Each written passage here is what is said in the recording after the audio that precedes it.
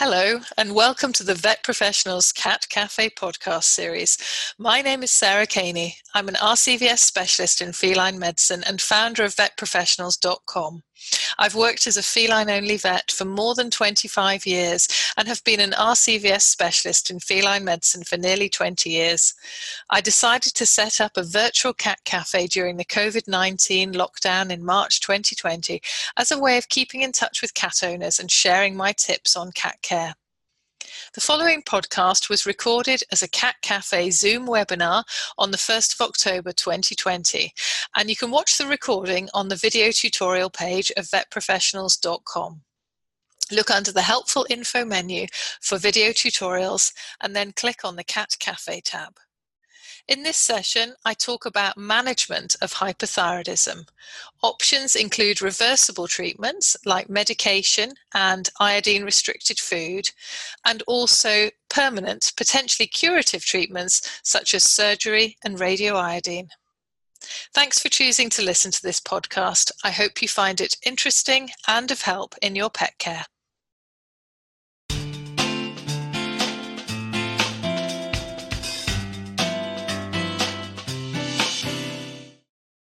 Thank you very much for joining me this afternoon. And this is the second session, the final session, talking about hypothyroidism in cats. So last time, and if you weren't able to attend live, we have the recording on the video tutorial page of the website.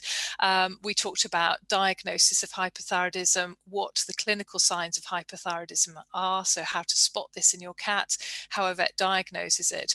But today the task is to talk about treatment options. And happily, the first thing to say about hypothyroidism is that it is treatable and even potentially curable, which is brilliant. There's not that many illnesses that we see where we can actually potentially cure them. And there are actually 4 treatment options that we have available to us. 2 options that I would call reversible options. So these are options that have to be continued for the rest of the cat's life if that is the treatment that you follow. And then there are 2 potentially curable treatments, which means that if we do those treatments and they're successful, then potentially the cat doesn't need any other treatment for the rest of its life. So in terms of those reversible treatment options to start with, there are 2. The first one is extremely commonly used, and this is medication. So medication that blocks production of the thyroid hormones. And this is typically very effective, but we'll talk about it in a little bit more detail in just a moment. And it's probably the most frequently used treatment for hypothyroidism. And indeed, many cats, certainly in the UK, receive antithyroid medication for years and years and years and do extremely well with that management. So that's the first of the sort of reversible treatments that we have.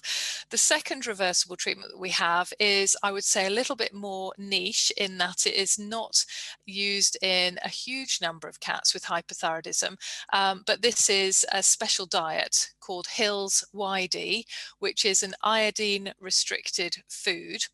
And again, I'll talk about that in a little bit more detail later on. But if your cat receives this treatment for their hypothyroidism, then they have to eat just that food forever, or until you do a different treatment if you want to perhaps operate on the cat later on. So those are the 2 reversible treatments. And then the potentially curative treatments are either surgery, where we remove the abnormal thyroid tissue, or radioiodine. And radioiodine is where, usually by injection, but in some countries it's a pill, we give a radioactive iodine, which then is concentrated in the thyroid and destroys that abnormal thyroid tissue. And again, we'll talk a bit more about each of these treatments as we go through. But essentially, we've got 2 reversible options, and the key point there is they need to be given forever, because the hypothyroidism doesn't resolve spontaneously. It's there forever unless you operate or unless you treat with radioiodine. So if you are going to use a reversible treatment like a medication, you have to give it forever. So the next question, really, I guess the $1 million question that you might want to ask if you have a cat with hypothyroidism is what's the best treatment. And it's always nice if you can say, this is the best treatment without a shadow of a doubt. But actually, very often it's not that simple. And it won't come as a surprise if you've had a cat with any illness to hear that all of these treatments have advantages and all have potential disadvantages. And in fact, I think overall, it's probably true to say that there isn't a single perfect treatment, but the best treatment really will depend on that individual cat and their situation, and perhaps also where you live, because in some countries, for example, in Japan, radioiodine is not available. So you just don't have that as an option for your hypothyroid cat. And indeed, the medications that are available for hypothyroidism do differ a little bit from country to country. So some of the treatments that I mention in just a moment perhaps might not be available to you where you live. Also, we need to look at the individual cat for presence of other illnesses. So as you will know from our previous discussion of hypothyroidism, this is a condition that predominantly is affecting our older cats. And of course, older cats are also vulnerable to other illnesses. So if your cat also has severe other illnesses, that might mean that some treatments for hypothyroidism perhaps are not possible. For example, if your cat has perhaps severe heart complications resulting from the hypothyroidism, or has heart disease for another reason, then an anesthetic for surgery just might not be thought to be the best thing. That might be considered too risky.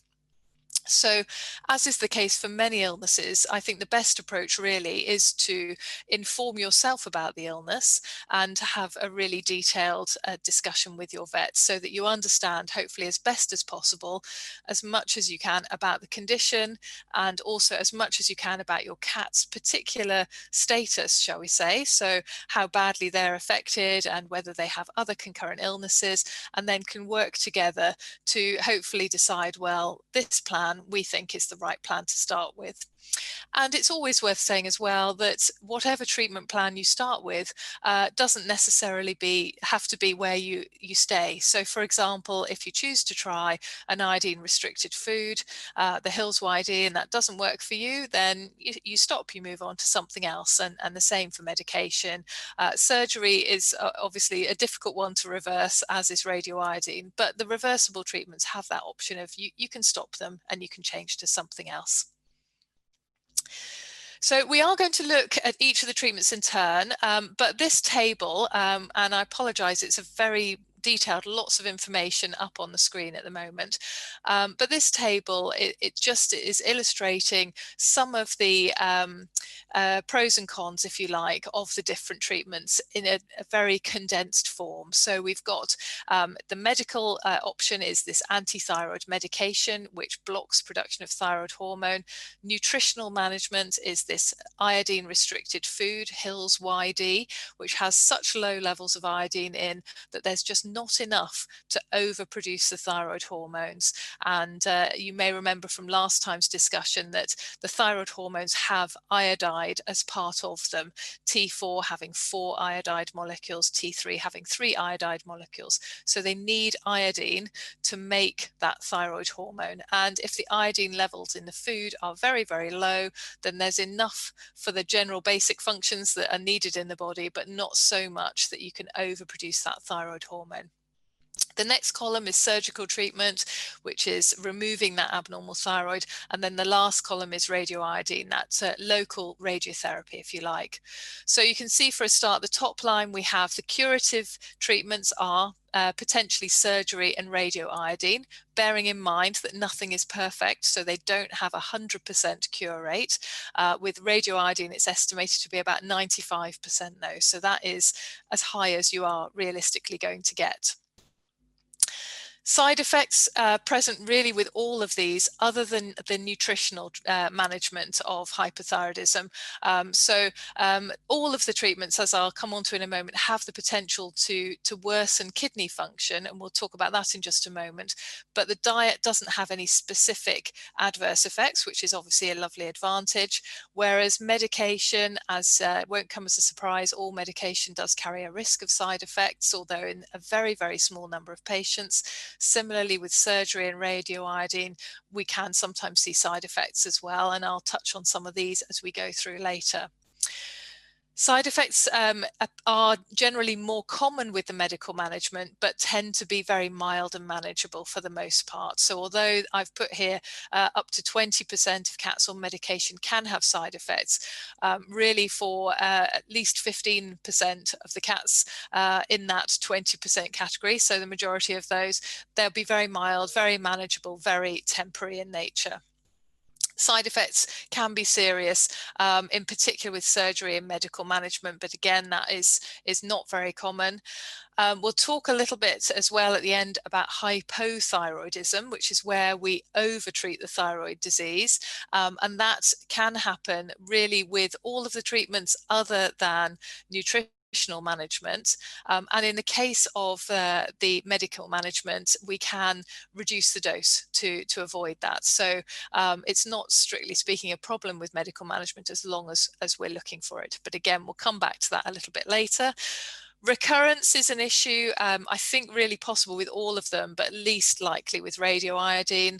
Hospitalization needed for some treatments, surgical treatment, radioiodine in particular, and availability of some treatments does vary. As I've already mentioned, if you live in Japan, radioiodine is not available. If you live in Australia, then most towns seem to offer radioiodine facilities for cats. There are lots and lots of radioiodine centers, so availability does vary from country to country as well. As I mentioned just briefly a moment ago, all treatments do have a potential to worsen kidney function in cats with hypothyroidism. You will already know, as very informed and educated carers, that kidney disease is also very common in any case in older cats. About a third of elderly cats, possibly more, will develop kidney disease. So it is common in combination with hypothyroidism, but also the hypothyroid state does do things, it changes things. And some of the things it does relate to the kidneys. So in a hypothyroid cat, there will be an increase in blood flow to the kidneys and also an increase in what's called the GFR. This is the glomerular filtration rate, and this is a measure of kidney function. And in your cat with hypothyroidism, both these things are increased, which superficially might sound like quite a positive thing, especially if your cat perhaps does have some kidney problems. You know, is it not a good thing to help their glomerular filtration and to help their renal blood flow? But unfortunately, overall, the impact of the hypothyroidism on the kidneys is negative. Actually, it causes kidney damage. So although, as I say, some of these impacts might sound to have a positive element to them, ultimately, hypothyroidism is damaging to the kidneys. So we do need to treat it. It can be quite difficult assessing kidney function in cats with hypothyroidism because of all that's going on underneath the surface with the hypothyroidism. But once we treat that hypothyroidism, we know that the blood flow to the kidneys and that GFR will fall. And for many cats, that's absolutely fine. That's returning things to normal, and the cat is fine and healthy. But in some cats, especially those that do have more borderline kidney function, that drop in renal blood flow and that drop in glomerular filtration rate can actually unmask a kidney problem that we didn't know about, and it can cause therefore our patient to become unwell, show signs of kidney disease, and potentially have, to a varying degree, what I would call a renal crisis. For some cats, obviously more severe than others. So it is important that you're aware of that. And unfortunately, at the moment, there's not a lot that can be done to predict which cats may fall into this category, which cats have this subclinical kidney disease, which is going to be unmasked when their thyroid disease is treated. There is a fairly new test of kidney function called the SDMA assay, which you may have come across. And if you listened to my kidney presentations, you will have heard me talk a little bit about it there. And there is some data to suggest that that is of some help in predicting cats likely to develop kidney complications. but it's definitely not perfect. And the situation seems to be that if SDMA levels are high, if they're abnormal in a hypothyroid cat that has not had treatment, then that cat is quite likely to have kidney problems following treatment. But unfortunately, a normal SDMA level doesn't mean the cat is safe. So it's of some use in highlighting patients that may be particularly vulnerable, but unfortunately, it's not perfect. So what's the bottom line? Well, the bottom line is that we know hypothyroidism is damaging to the kidneys. So therefore, it's important that the hypothyroidism is treated not just because of what consequences of hypothyroidism can be to our cats, but also because of the kidney damage. But in cats that do have pre-existing kidney disease, sometimes it can be a delicate balance. It can be a harder juggle to make. And I have a case study at the very end of today's presentation, which I'll share with you, which shows the sorts of things that we would do to try and juggle those two difficulties where present. So let's just look now at each of the different treatments and what's available. And starting with antithyroid medications, in the UK, we're very lucky. We have actually a range of licensed medications available for hypothyroidism. And these are, for the most part, a medication that's the active drug ingredient is called thiamazole. And thiamazole also is exactly the same as methimazole. And a bit like bacteria names changing from time to time, sometimes that happens with drugs. So if you see thiamazole and methimazole and think, is that a different thing? It's exactly the same product. It's just now we are supposed to call it thiamazole, whereas 20 years ago we called it methimazole. And most of the vet licensed products contain thiamazole. So that includes products like falimazole, which is a tablet, thiopheline, which is a tablet, and Thyronorm and Thiamacare, that are both liquid medications. And Thiamacare, the one on the right-hand side, is a very recently launched product in the UK, I think just this month. Whilst similar to Thyronorm in terms of being a liquid, is a more concentrated form. So if your cat's on a higher dose of medication, then this sort of stronger solution of products might be helpful in terms of allowing you to give a smaller volume of liquid to your cat and have the same dose of medication. The one product I've not mentioned so far, which is licensed in the UK, is Vidalta. And Vidalta contains a slightly different product called carbimazole. And carbimazole is actually converted to thiamazole in the body. So it is essentially the same medication that you're giving, but you're giving what we would call a prodrug. And the also other interesting thing about Vidalta is that the carbimazole is in what's called a sustained release preparation. And what that means is that it actually is authorized for administration either once a day or once every 48 hours, and it's very slowly released over that period. Therefore, for cats that are difficult to give a pill to, it means that you can give, once a day rather than twice a day, which is more typical for methimazole, thiamazole containing products. So we have an array of products available.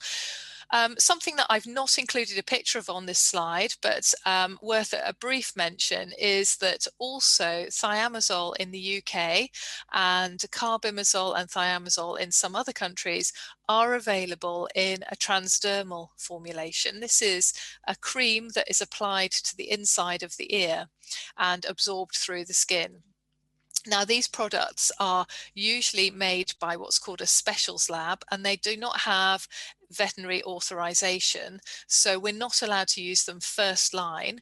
But for patients where perhaps they're impossible to give a pill to, we can't succeed in hiding the pill in a little bit of food or a treat, for example, then the transdermal medications are something that we can use following our regulatory guidelines, which are called Cascade.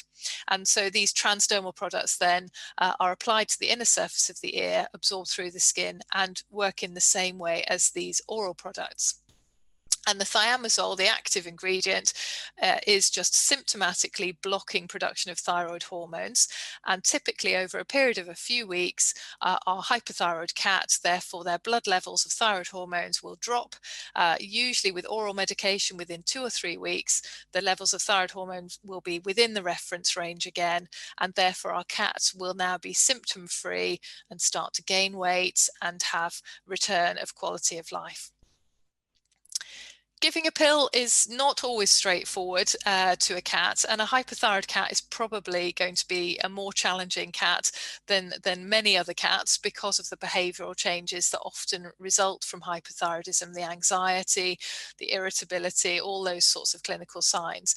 But actually, lots and lots of cats are actually very good with medication, and there are some resources on the website, which I've just highlighted a couple here from the video tutorial page, which if you go to the main homepage of Vet Professionals and then look for the helpful info top menu, go down to video tutorials, and then on that page, I think in the section for cat owners, you'll find these videos that show firstly how to, a fairly standard technique for how to give a pill, but then also the most lovely video montage of carers giving their cats medication, often anti-thyroid medication, but not exclusively, which we actually collected these lovely videos through a competition that we ran on the website, I think a couple of years ago now. And I would like to say thank you to anyone who's watching or listening to this and did submit a video, because they are absolutely brilliant and so heartwarming to see, because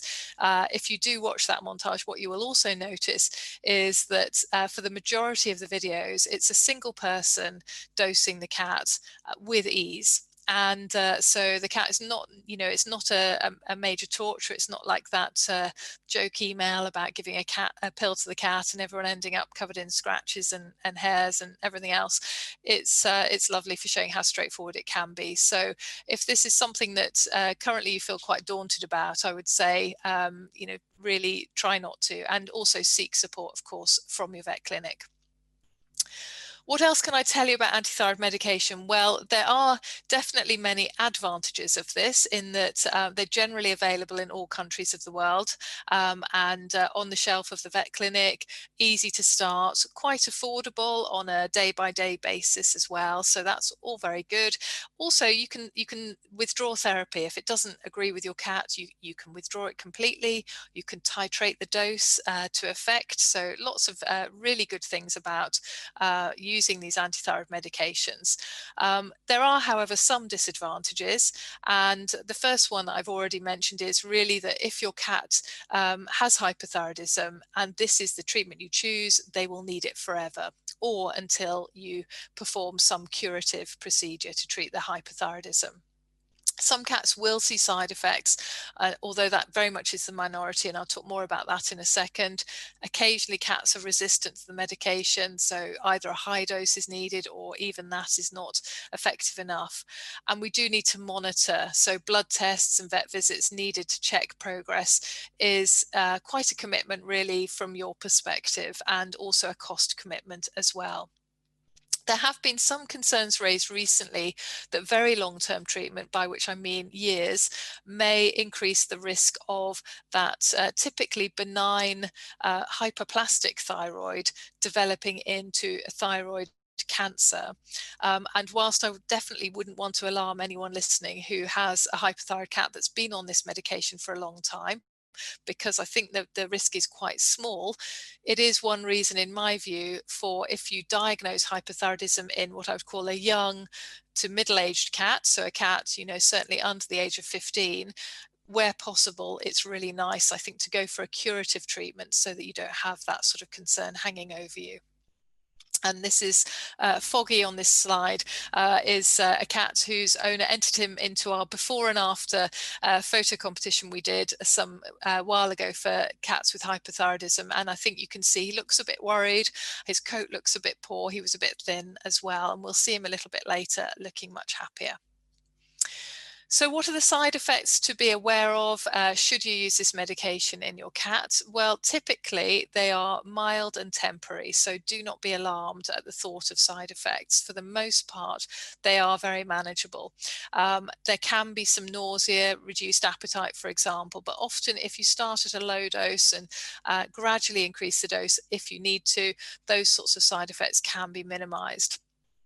A very small number of cats, probably less than 5% of cats overall on this medication, will develop more serious side effects. And one example is actually a very severe skin side effect where severe itching, especially affecting the head area, can be seen. And I've included a photo on this slide of an affected cat. You can see has got really very sore looking skin, and it was intensely itchy. So really uncomfortable for this cat. And this is a reaction that we see from time to time with the antithyroid medication. And unfortunately, when we see it, often it means that we can't use any antithyroid medication because essentially they're all thiamazole. So if you have a reaction to thiamazole, you need to then find an alternative way of managing that hypothyroidism.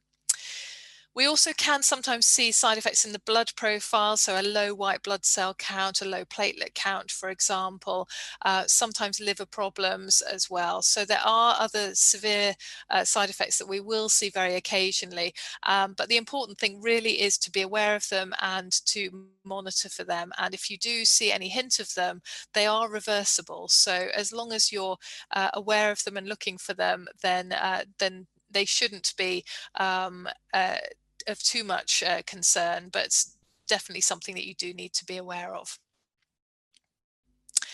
So that brings us on to checkups really, and the importance of these. And of course, checkups are really important to determine whether our patients are responding as they should to their management, and whether or not they have any side effects, any renal complications, or any other problems that we can detect at all. So keeping in close contact with the vet clinic is really helpful for all of these. And monitoring tests do include blood tests to measure blood levels of thyroid hormone, as well as looking at the kidney parameters and also the hematology with respect to some of the side effects and liver enzymes as well. So we saw Foggy a little bit earlier, looking a bit unkempt and a little bit worried, and there's now a lovely photo of him. He was managed medically, so he received long-term medical management and looking much more content and in much better condition, and very nice coat there. So next on our list is this iodine restricted food that I mentioned. And again, the premise of this is that to produce thyroid hormone, you need iodine. Iodine is part of the thyroid hormone. Therefore, if you really limit the amount of iodine in the food, then you can provide just enough for what the cat needs, but not so much that they can overproduce the thyroid hormone. And this diet's only existed really for, I guess, the last decade. It's a fairly recent innovation in the world of feline medicine, and it definitely can be really helpful in some cases. And one example is this lovely patient Lucy that you can see here, whose owner was extremely observant, picked up signs of hypothyroidism in Lucy at quite an early point, but because of a disability that she had, really handling pills, giving pills and liquid medication just was not possible. And Lucy did extremely well on her Hills YD diet, and was stabilized and managed extremely happily on it, which was great. So it's a good option for her. It's a diet which you do need to feed as the only food source to your cat with hypothyroidism, because if you give any normal cat food, of course, that has higher levels of iodine, and it will just completely wreck what you've achieved through feeding the Hills YD. And that's a major downside of this approach, and particularly challenging, of course, if you have a multi-cat household where you may not, in fact, it's not recommended that you feed Hills YD to your healthy cats. So that can be very challenging. So whilst there are definitely some advantages, it's lovely to think of not having to give medication. To medicate your cat with food is really a very lovely and exciting concept, I think. And of course, it has the advantage of medication in that it's reversible. So if it doesn't agree with your cat for whatever reason, you can stop it. That's absolutely fine. You don't need additional treatment as well, which is absolutely great. And you can use it short or long term. So you could use YD prior to surgery, for example, and that would be great for that. Also, it's very, very rare. I think no absolutely confirmed cases of hypothyroidism, over treatment of the hypothyroidism in cats receiving this food, which is also good news.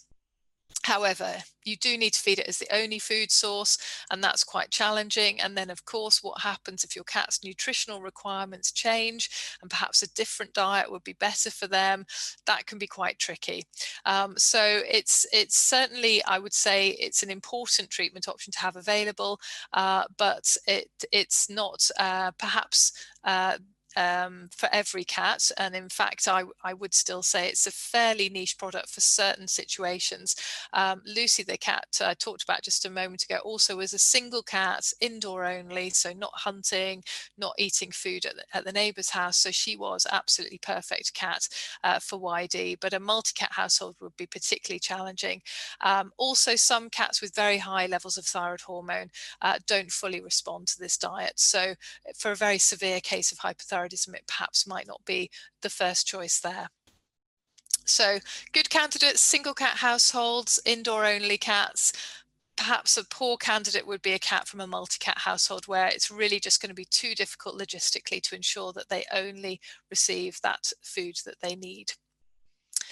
So next treatment on our list is surgery, and I hope that the photo on this slide not too off-putting to you, but surgery involves removing that abnormal thyroid tissue, and this is a procedure that's been done for many, many years now, and I am not a surgeon, but I am told it's very straightforward surgery, and for the most part, it's actually quite quick, quite easy, and works very well, which is great. However, of course, it does need a general anaesthetic, and if you have a fragile elderly cat, that might be a concern. And also, there are some other potential complications which we can find. So, for example, for a very large mass, it can be difficult to remove it completely. We may see recurrence, therefore. And also, there are some very little glands called the parathyroid glands, which control calcium levels in the body, and they are very close to the thyroid, just outside that thyroid tissue, and they can be damaged or removed during this procedure, which can cause problems with calcium levels post-operative, which is treatable but potentially life-threatening. So it's it's quite a big deal in terms of potential complications. Also, other nerves and major blood vessels in that area as well. So we can sometimes see complications related to that.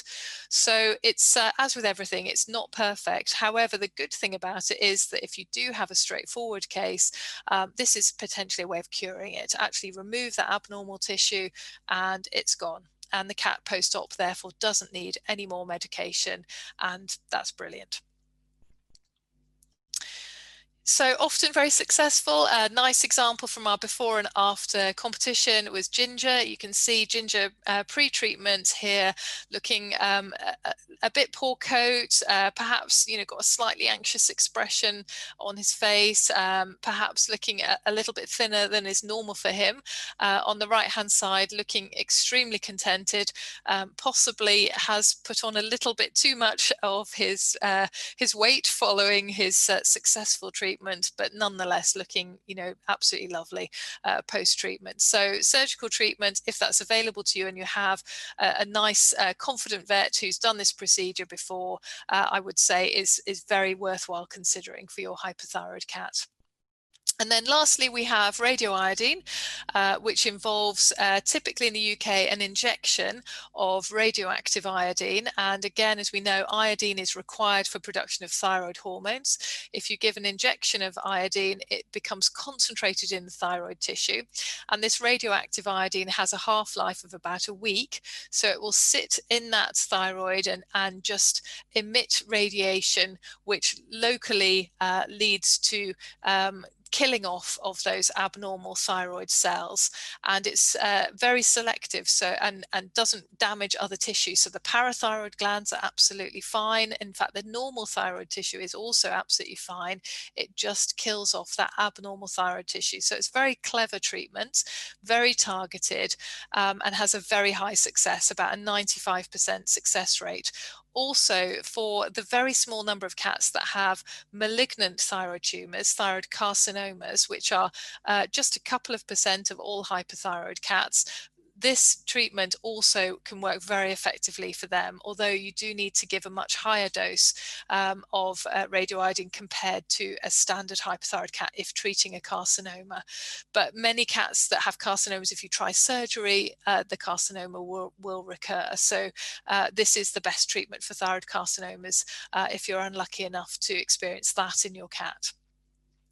Side effects, very rare. The main one would be some cats develop hypothyroidism. The treatment just overdoes it a little bit.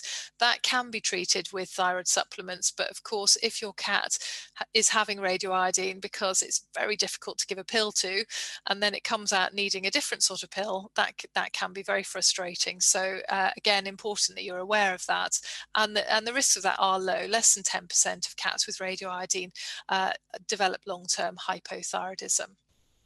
Its availability is a little bit limited. So in the UK, there's probably about a dozen centres that offer this treatment, which might mean that depending on where you live, you could have to travel for several hours to find a centre, which might not be very appealing.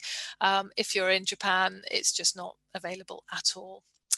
And another interesting fact, I think, in terms of the cost of this procedure is that as an outlay cost, it typically is much more expensive than medication is, certainly for several months. However, if your cat with hypothyroidism lives for 2 years or longer, then actually it's more cost effective to use radioiodine. So although the initial cost of treatment is very high, if you have a relatively young and healthy cat with hypothyroidism that hopefully is going to live for many more years, then this financially as well as medically, I think is worth going for. And it can be extremely successful, and it is overwhelmingly for the majority of cats. So again, we've got Anna here. I've showed her pictures to you before. I love these pictures where she's very thin, very anxious, unhappy looking cat in the first photo. And then following treatment, she's nice, sort of plump, contented cat, very much happier after her radioiodine. So lastly, just a few final points to pick up on. The first is iatrogenic hypothyroidism, which I have mentioned a few times. Iatrogenic means we've caused it. So it was not self-inflicted, if you like, but vet-inflicted. Hypo means underactive. Thyroid obviously is the thyroid tissue. So iatrogenic hypothyroidism is where our treatment for hyperthyroidism has gone too far. And in the past, I would say, 20 years ago, we didn't seem to worry about this because we didn't think it had any complications to our patients. But unfortunately now, or luckily actually now, we do realize that it actually does really have a negative impact on our patients if we overdo their treatment, and that their prognosis, their outlook is much worse. They're more likely to develop kidney complications if we have caused iatrogenic hypothyroidism. So now we want to know about it, we want to avoid it where possible, and also treat it if we do see it. And if we do see it, the sorts of clinical signs of hypothyroidism that you might see would include weight gain, a cat that is more lethargic, spends more time sleeping and resting, and also some coat changes. And in their most dramatic, you might see what's shown in this picture, which is where the hair over the ears, the pinny, has all fallen out. So this cat, completely black cat called Coke, her hair on her ears just completely dropped out during her hospitalization period for radioiodine. And it's not something that I actually have seen that dramatically before or since, but in a textbook, this would be considered pathognomonic, which means absolutely classic for this condition. What you probably can't appreciate is that she also is quite dandruffy. So her coat was sort of had little white flecks in it, quite dull. But some of the signs for hypothyroidism are quite subtle. And also, if you've had a very hyperactive, agitated, restless, skinny, hypothyroid cat, and it seems quite sort of fat and content, then that obviously could be, in many people's views, a really positive outcome. So it now is something that I think we just need to actively look for and not be too complacent really about cats post-treatment being sort of fat and sleepy, because actually maybe they're a little bit too fat and too sleepy because we've overdone the treatment.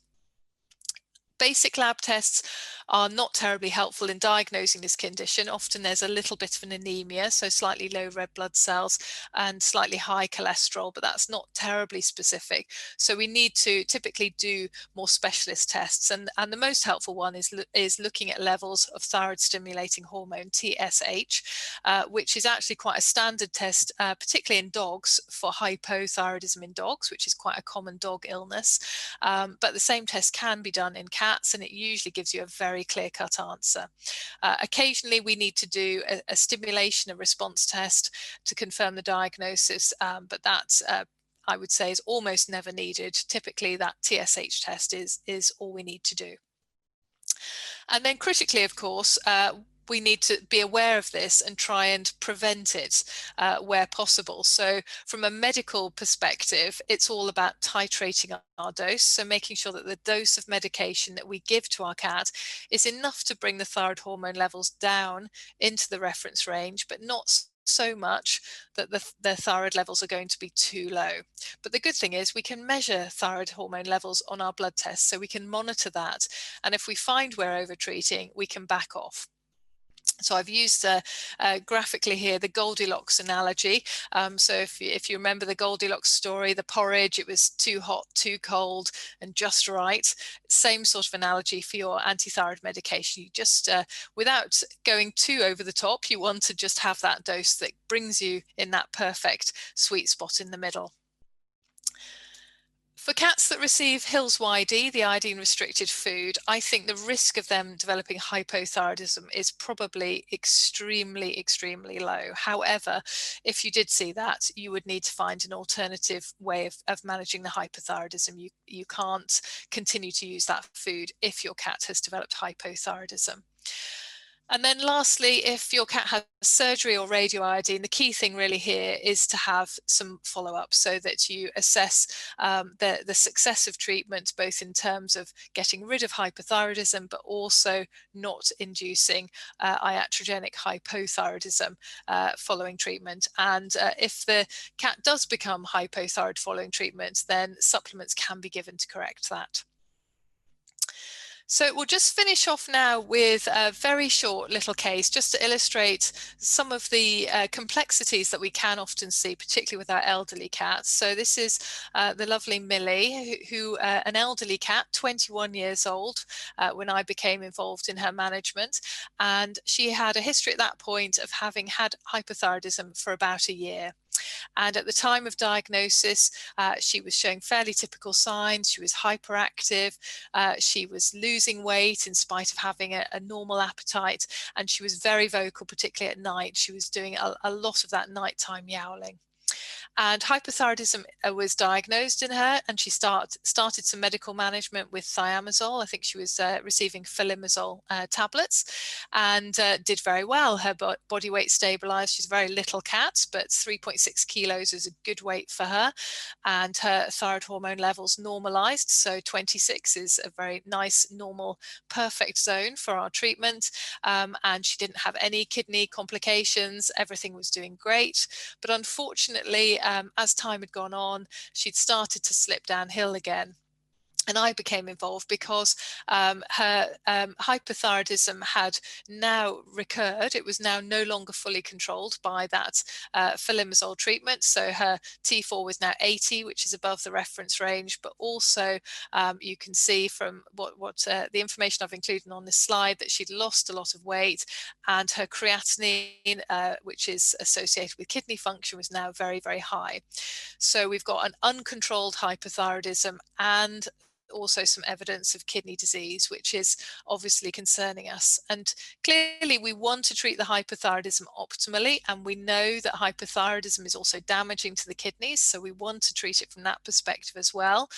So we did try her on a higher dose of treatment. So she changed from 2.5 milligrams of thiamazole once a day to twice a day.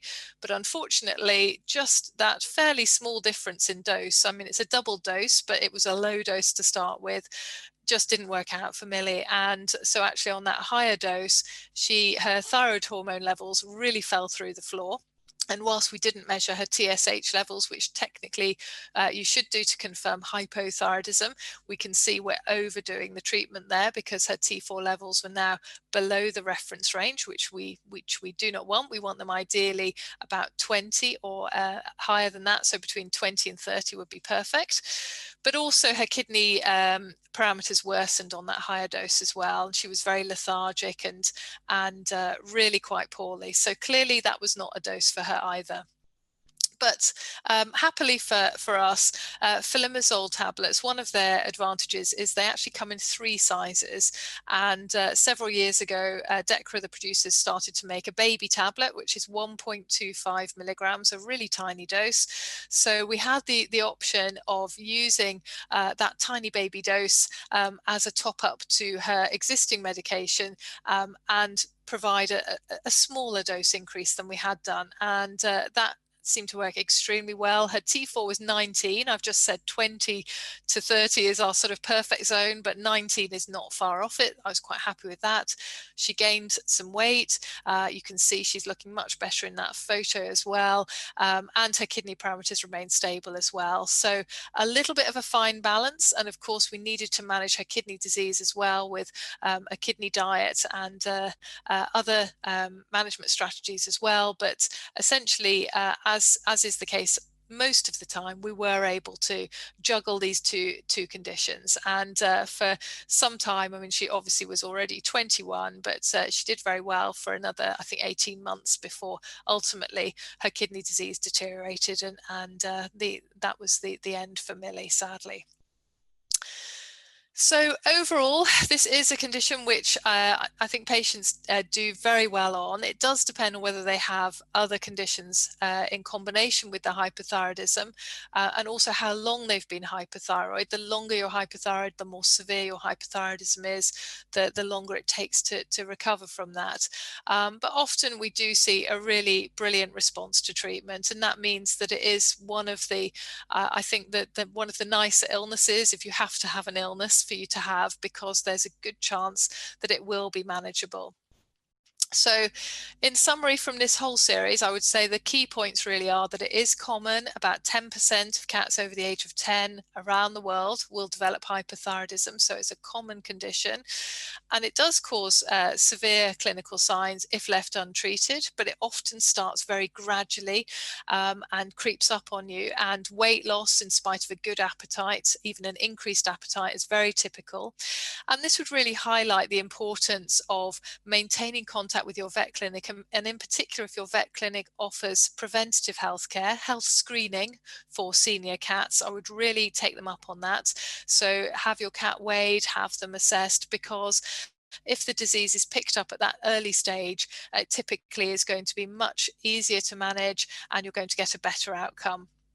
And one of the emails I had this week from Brenda about her cats, Sybil and Minnie, was to say that their hypothyroidism was diagnosed because of that wellness check. So fabulous to have those available and to use those, because it does mean that almost we're treating the illness before the cats even notice they're ill as well. And that's going to have a much better outcome. So I would really encourage you to take up any invitations that you get from your vet clinic for those sort of wellness assessments.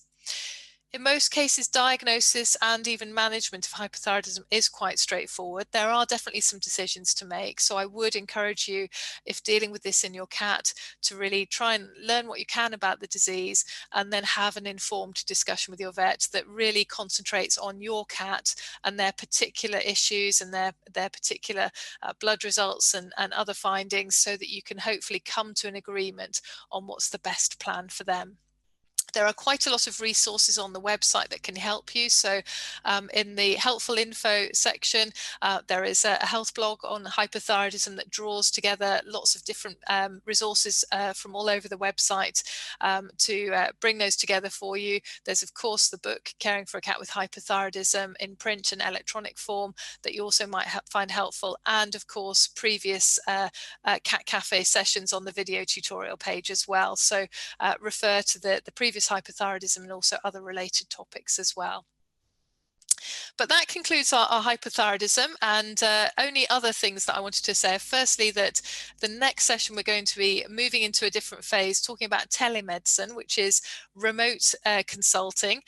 So what we're unfortunately having to get quite experienced with at the moment because of COVID and social distancing requirements is that for most practices, clients are not allowed into the buildings. So we're doing phone, video and email liaison to do that. And so I thought it might be helpful to have a discussion on really how I think you can help to get the most out of that experience, as in provide your vet clinic with the most useful information, and that hopefully will help in terms of getting the best possible outcome for your cat. And related to that topic, we have still got a survey on the website for any of you that have experienced telemedicine during the last year. If you've not already done this survey, then it's still open on the survey page of the website. And also we have a separate survey for vets and vet nurses. So if you are able to encourage any friends and family that are either owners or vets and nurses to do the appropriate survey, that would be absolutely brilliant, because I think it's really important for us to work out how we can improve the experience for everybody. I know there's been quite a lot of frustrations and it's been difficult. But on that note, I'll just say thank you very much. I've spoken for a very long time today, so thank you for staying with me. I appreciate that. And I'll, of course, now be happy to throw the floor open for any questions and comments. Thank you very much. Thanks again for listening to this session. For more information, please visit vetprofessionals.com. You can find YouTube recordings of all Cat Cafe sessions on the video tutorials page. To find the video tutorials page, click on the helpful info menu on the homepage. Don't forget that you can also attend future Cat Cafe sessions live and have the opportunity to ask questions and show me you and your cat on video if you like. You can read more about how to access these sessions and see the forthcoming timetable on the video tutorials page of the website. Lastly, if you found this podcast helpful, don't forget to subscribe and add a review. Thank you.